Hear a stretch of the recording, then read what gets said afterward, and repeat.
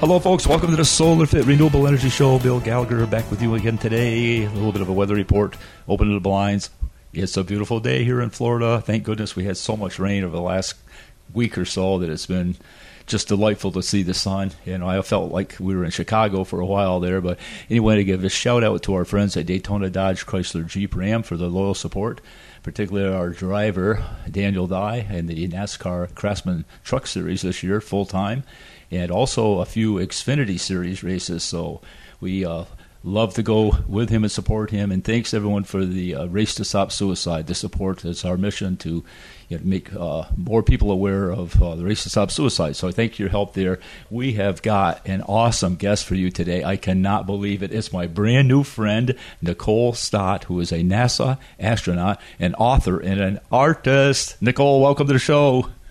Oh, thank you. Nice to be here. How'd they do on that? I don't think I'd ever make the Ed Sullivan Show, that's for sure, but you are awesome. Hey.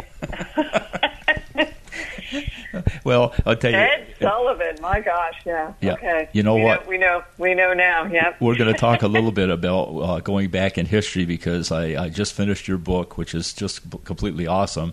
And one of the things in the book that I'll never forget, and it just reminded me so much, is when you're sitting by the TV, black and white TV, watching the moon launch or landing or something, and as a child saying, "My God, isn't that unbelievable?" And I think back to the days with Lowell Thomas. Do you remember Lowell Thomas? Yeah. I'm sitting by TV. I'm like 9 years old. I'm watching Lowell Thomas, and I'll never forget it. He used to say, "Lowell Thomas from Alaska, so long." He was so cool. You remember him, don't you? Oh man, I was just a little kid, and I thought, God, I'm going to go to Alaska someday. And gosh, actually ended up going there quite a bit, so I love that stuff. But anyway, Nicole, I'll tell you, I want to give a shout out to your book called Back to Earth. It is just fantastic, and if you're a child like I was watching Superman, that's where I was first introduced to the globe, the world with the fellow Superman with the S on his chest. Remember him? Yeah. And the stars going by and stuff like that. There's very few people in the world that have a chance to experience that, but Nicole is one of them. Nicole, talk a little bit about, first of all, where did you grow up? Bring us up to date.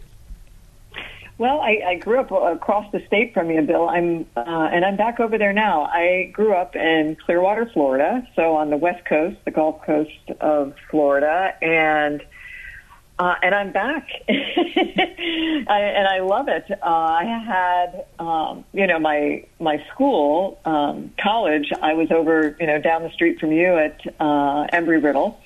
So I spent a few years there in the Daytona Beach area, and then went off to work at Kennedy Space Center just down the road. At Kennedy Space Center, Cape Canaveral area. Was there for about 10 years, and then headed off to Johnson Space Center. And spent about 20 years in Houston before coming back to Florida. And I think that was in 2016. So it all comes back around, and I am so happy to be back in the Sunshine State, I have to tell you. Well, that was a very abbreviated version of your life, which is absolutely fantastic. We share one thing in common. A couple things. Okay, we're both pilots, I guess, and we're both Embry-Riddle Aeronautical University alum, and that's really where we first met last week at a sustainability conference. And I had a break between my events. I had a chance to listen to Nicole give a presentation, and man, I was in awe. What a beautiful job you did. Well, thanks. I mean, and I had the chance to listen to you speak, too, and it makes me very, to meet somebody where I think there is common purpose, right? And, at a university that we both attended where we're coming back to this place and they're doing something like a sustainability conference, that's pretty cool, and makes me very proud to think of what the students are learning and experiencing outside of just what their normal curriculum is, too, and kind of getting an understanding of how they can be, a positive influence on life around them in the world through what they're studying. Yeah, and it was so well attended, and you were so articulate when you talked about, the opportunities for the kids. Well, they're not kids, obviously, they're young adults, but there's so much opportunity out there, and listening to how you progressed from graduation at Embry-Riddle to become an astronaut. I have to go back and ask this because when you're a kid, almost every kid dreams of being an astronaut or a fireman or something like that. How in the world did you ever achieve that?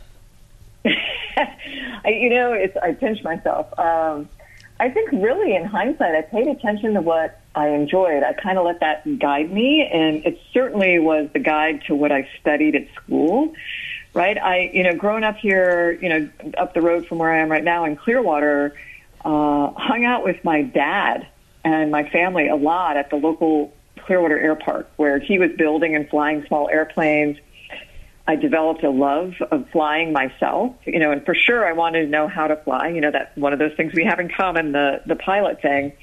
But beyond that, I wanted to know how things fly. And that just kind of led me along the way to, man, if you want to know how airplanes fly, why would you not want to know how rocket ships fly? Just up the road from where we went to school, or down the road, I should say, is the Kennedy Space Center. Space shuttle program was getting going. And I think back to those days in front of the black and white TV watching those first moon landings and how, I think it's inspirational, even if you don't think from that point on, I need to be an astronaut. I want to be an astronaut. I think even at 6 or 7, realized how extraordinary that was, that, you walk outside and look at the moon and, there's 2 guys walking around it and somebody orbiting it, waiting to pick them up. And that's pretty impressive. And it certainly was inspirational. And I think that came back to me later in life when I was working at the Kennedy Space Center. And I was helping prepare space shuttles and then later space stations for astronauts to fly on. And I started seeing what astronauts do. And, I think I said this when we were together before. It's like, sadly, to astronauts, the majority of our time is not spent flying in space. It's here on Earth. And best I could tell, a lot of that was like what I was already doing as an engineer, a NASA engineer. And that encouraged me to at least think about it, to think beyond this idea that, astronaut, that's really cool. Wouldn't that be cool? But that's something other special people get to do. I was discouraging myself when I really shouldn't have. And very thankful to some folks that I consider to be mentors who really encouraged me to do nothing more than the thing I had control of in the whole process, which was to pick up the pen and fill out the application. And here I am talking to you. Well, it's really funny. I got to give another shout out to our friend, Dr. Mark Compere, for inviting us to this concert.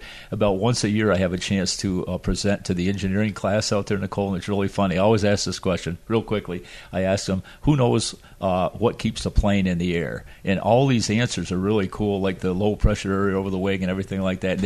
I listen to about 10 different things, and I go, well, you're wrong. What is it? It's money. Yeah. You got to have a lot of money. And then one other thing that I got to, because I know your dad and you, and all of our friends down at Spruce Creek Fly-In, the local fly-in thing, all my buddies down there that are airline pilots, they say anybody can fly an airline, but there's very few people that can fly a tail dragger. I go, you're right. Yeah.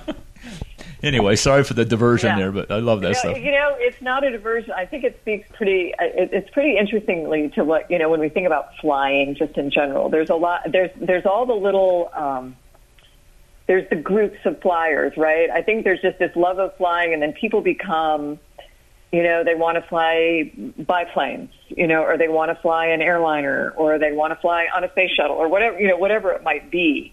But man, the tail dragger world, and that was what my dad was a part of. And I just remember when I was first soloing, and I was learning to fly in, the Cessna 152, small little 2-seater, not a tail dragger. Right.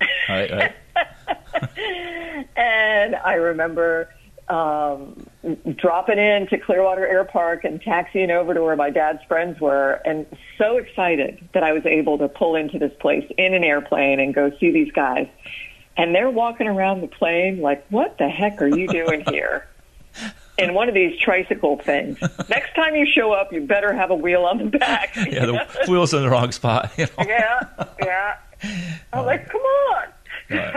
Well, one of the things is, probably the most interesting to me is the whole psychology aspect of it, right? So I think you and I are similar. We wake up in the morning with a grin on our face and we kick our heels and jump out of bed ready for the next adventure, and a lot of that is psychological. So I'm going back to Fabien Cousteau, who was a guest on our show, and you shared the same underwater arena as he did. Can you talk about that a little bit? Yeah, as astronauts in training, most of what we're doing through all of our training in one way or another, whether you're in a classroom learning about the electrical system on your spaceship or the science you're going to do or whatever it might be, embedded in that somehow is all the things that might go wrong, how you're going to deal with that, but also how you're working together as a crew, right? Mm-hmm. And we do some things that are very specific to this, what we call expeditionary training, figuring out your own strengths and weaknesses, working in extreme environments, that kind of thing. And the absolute best was the opportunity to go live underwater. So there's this really cool habitat called Aquarius, about the size of a school bus, sits at about 60 feet underwater off the coast of Key Largo. And we joke as astronauts that we get to go live and work in inner space to learn how to live and work in outer space. And so we go there just like we would if we were going to space.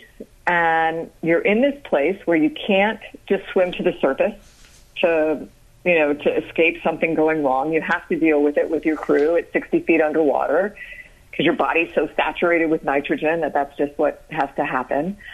And it is the best, just the closest analog to what it's like to live on a spaceship, too, and just extraordinary. I could talk all day about what it was like to float in front of the window of the space station and see Earth from space, but equally as captivating was the opportunity to be immersed in it, to kind of feel like the world was surrounding you, and to be in a place where you just aren't necessarily meant to survive there, right? So we have to do all the things and take all the care to make sure that we can. And it is really extraordinary.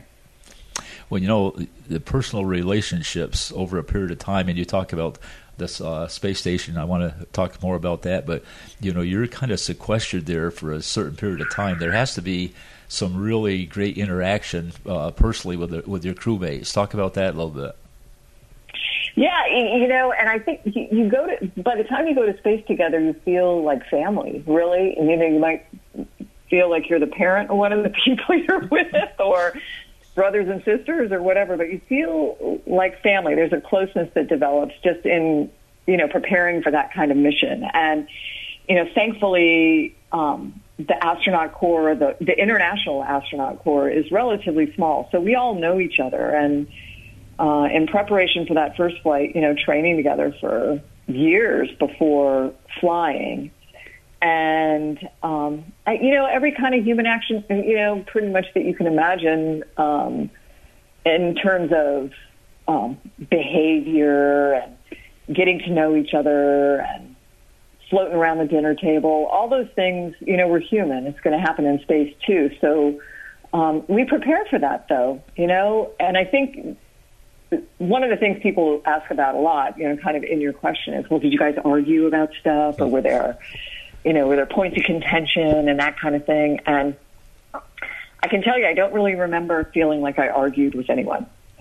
I feel like, I know that we had things that some of us might have not necessarily agreed on, the way we're going to run a task or how we're going to, work something throughout the day. But because of the way we trained together, and how deliberate we were about making sure we knew that those kinds of things could happen, we were prepared for it. So somebody waking up and not being in a good mood, you were ready for it, and you allowed it. And honestly, I wish, my husband's in the other room. He's like, well, why don't you do that around here?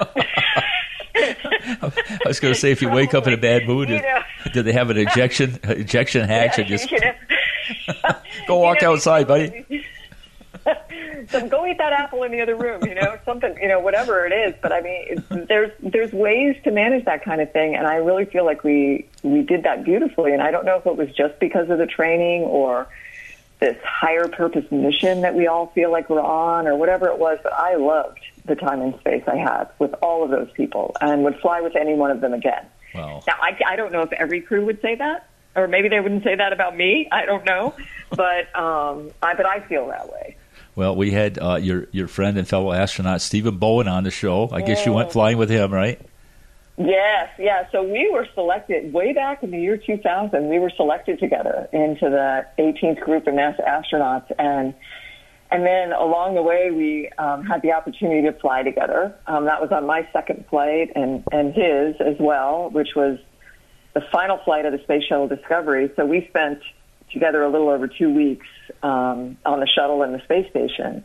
And then Steve, I'm guessing it was, I don't know when you talked to him, if it was before or after his last flight, but I have beautiful, you know how you can watch the launches over there from where you are. And, right.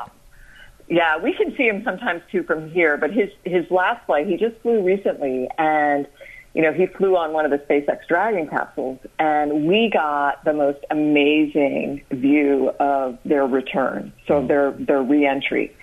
And it was just so cool to be out in the backyard watching this glowing, super hot spaceship coming back into the atmosphere, knowing Steve was on there. Yeah, very cool. Especially knowing that you have a friend on there. Oh, my goodness, time is going fast. Folks, we're going to take a short break. Okay. We come back, we're going to talk more with Nicole. She's going to take us off the pad. Back with you soon.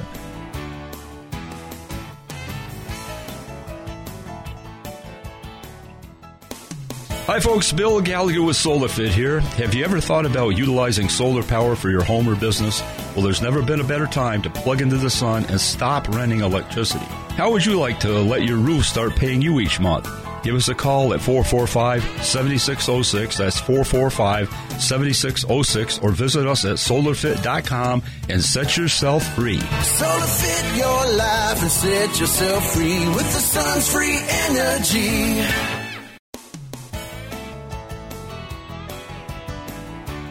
Hi, folks. Welcome back to the SolarFit Renewable Energy Show. Bill Gallagher with you again with my friend Nicole Stott, NASA astronaut. If you missed the first part, please go to our podcast. It was really interesting. Well, today, folks, it's finally time for the countdown, and we're going to take off.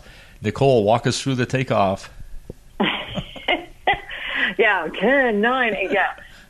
That's where it gets really exciting, by the way, when you get to that kind of iconic phase. But yeah, when we go out to launch, we're out there a couple hours before takeoff. And, of course, you get all kind of comfy in your seats. And imagine you're on your airplane, but now they've rotated it 90 degrees, so the nose is facing up towards the sky. So we're all laying on our backs in our seats, and we've gotten comfortable. And napping does go on, I will tell you. I have vivid memory of napping on the space shuttle before liftoff. But we start to get involved at about 20 minutes before launch, but it really, really starts to become something that seems like it might be real during that 10, 9, 8 phase.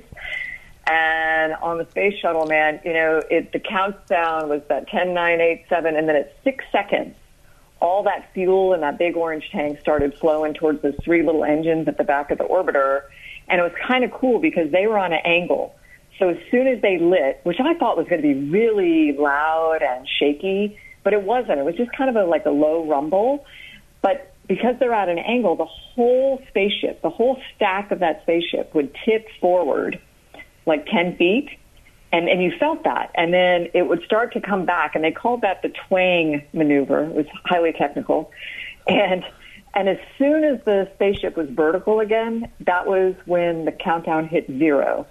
And that's when those big solid rocket boosters lit. And holy moly, that was like, I just remember thinking, was I ever on a launch pad? Because the energy that just comes out of nowhere and kind of hits you in the back, and now you're shaking like you never imagined you could shake before, and you're starting to get pressed in your seat. Feels like 3 of you are sitting on top of you. And, of course, as human beings, you have to respond to all that. So there's the high five and the woohoo and the smile on your face and all of that.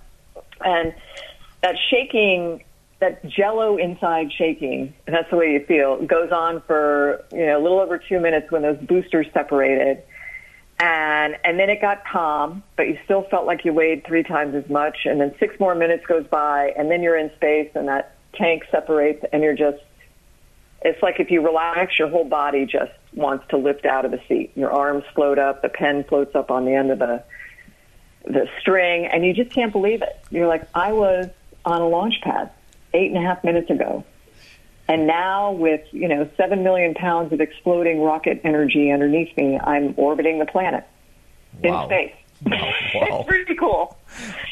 So what kind of speeds now? How fast you're going once you break through the thin blue line?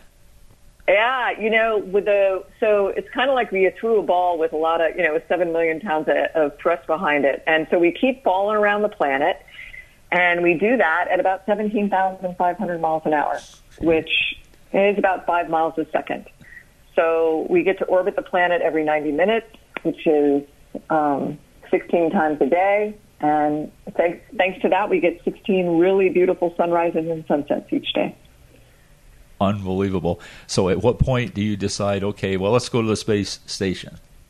Well, on the space shuttle, what we would do is we would get to orbit, and then we would check out all the systems on the space shuttle first, kind of like you do with your airplane before you go rendezvous with something else, or before you land, or, continue on your mission. We would open up the payload bay doors, and we would make sure everything's working, and then we would track, chase down, really, I guess, the station over about a 1.5 day period.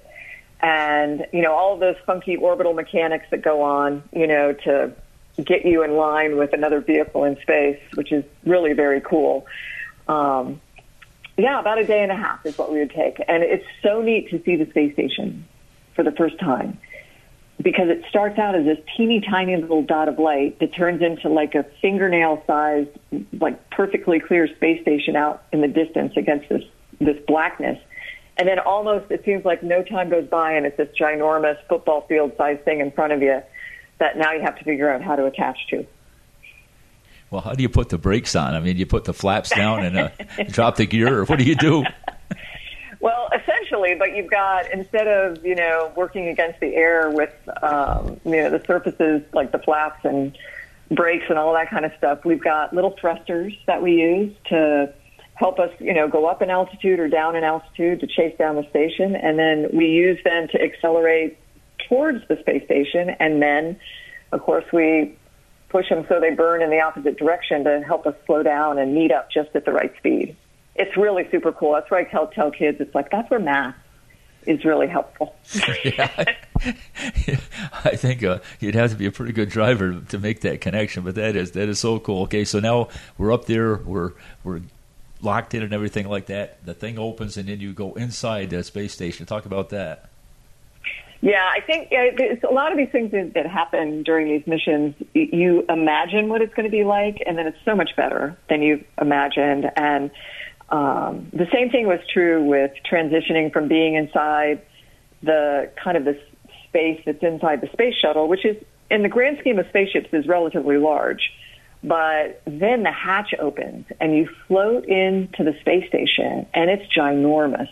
I mean, it's just the interior volume it's so spacious. I keep using that word, the space word. But it almost to the point of where you're like, okay, what am I going to grab onto to hold so I'm not just floating kind of out of control? Or it takes a little while to get graceful in there, but it's just this incredible place that I wish everybody could go and experience. Well, we Earthlings, I guess we're all Earthlings, right, according to your book. Mm-hmm. But we Earthlings have never really experienced that for any length of time. Maybe a roller coaster is the closest that we've gotten. But I can see that just floating around in there, you really are searching for some way to guide yourself in the right direction, right? I mean, it's just floating aimlessly.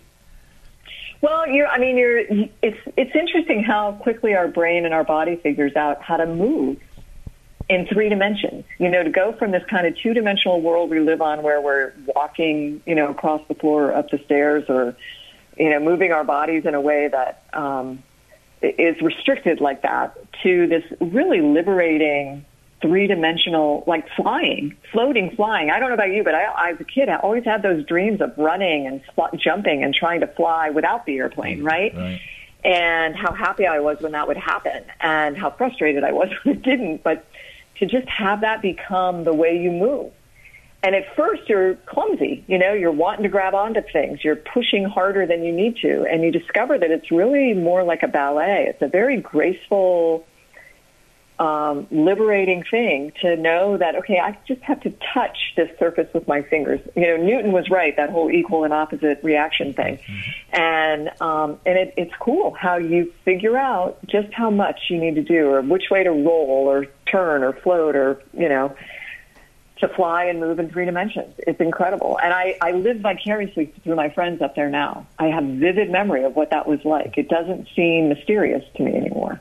Well, one of the things in the book that really caught my attention and that we don't think about nearly enough is, you have people from all over the world with different professions on there, speaking different languages in many cases, and everyone gets along seamlessly. Talk about that a little bit. Yeah, I think one of the greatest gifts that the International Space Station program is going to give us is this legacy of cooperation, right, of international cooperation on a scale that I don't know we experience really as peacefully and successfully anywhere else. We've got, for over 23 years now, we've had single crews, crews of 6 or 7 people on board the station that represent over 15 countries at any given time, that are there as members of, these 5 different international space agencies, all on this mission that's off the Earth for the Earth.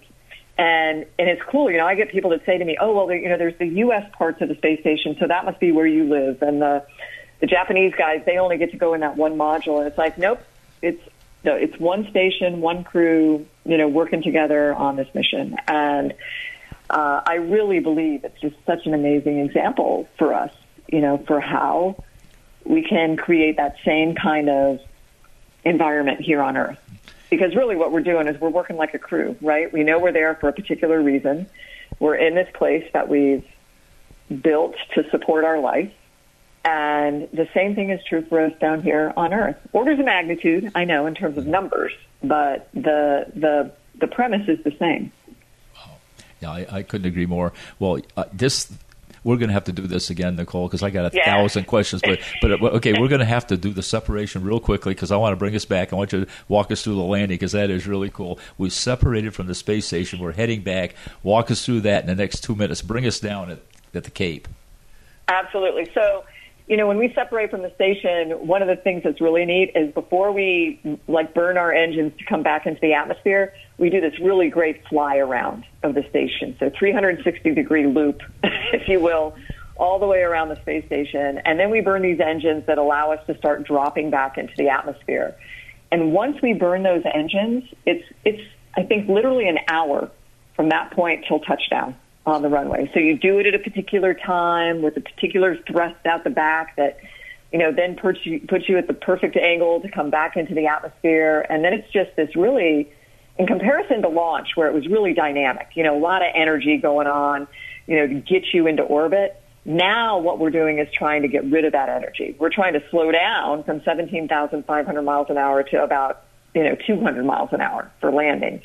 And so it's all about dumping energy. And so we do these really cool, sweeping S-turns to dump the energy. We're, coming in steep, but because the thing's like a brick that's dropping into the atmosphere. And then eventually we get some airflow in that allows us to use those little surfaces, those little flaps and, elevons, as we call them, to control the flight back in. And then it's amazing. It's like the little chirp on the runway.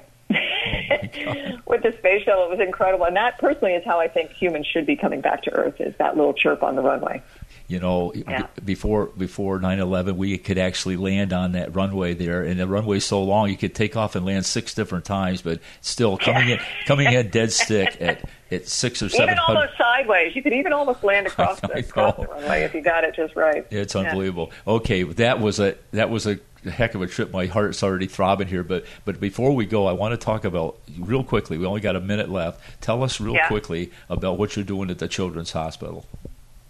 Well, we're working with kids in hospitals and refugee centers and orphanages all over the world. Really feel like I'm on my next mission of bringing space and art together for kids. We've got an organization called the Space for Art Foundation, where we are uniting a planetary community of children through the awe and wonder of space exploration and the healing power of art. And with these kids, we have created some amazing art spacesuits. The people from the company ILC Dover, the spacesuit company who made the suit I did a spacewalk in, the ones that walked on the moon, have volunteered with us since the beginning to quilt these kids' artwork together. And I encourage people to check it out. It's really cool to see how the inspiration of space and this outlet of creativity can get kids in places you wish they never had to be, thinking about their futures and transcending that whole thing. And I feel like I went to space so I could do this work now. Oh, Nicole, you are one awesome lady for sure. Okay, how many people want to have Nicole back? Show of hands. Not if you're driving, please. It's unanimous. Let the record show. Okay, folks, we're going to have to sign off for today, but we're going to have Nicole back on. Have a wonderful weekend, a great Thanksgiving holiday, and we'll see you again next week. Bye-bye.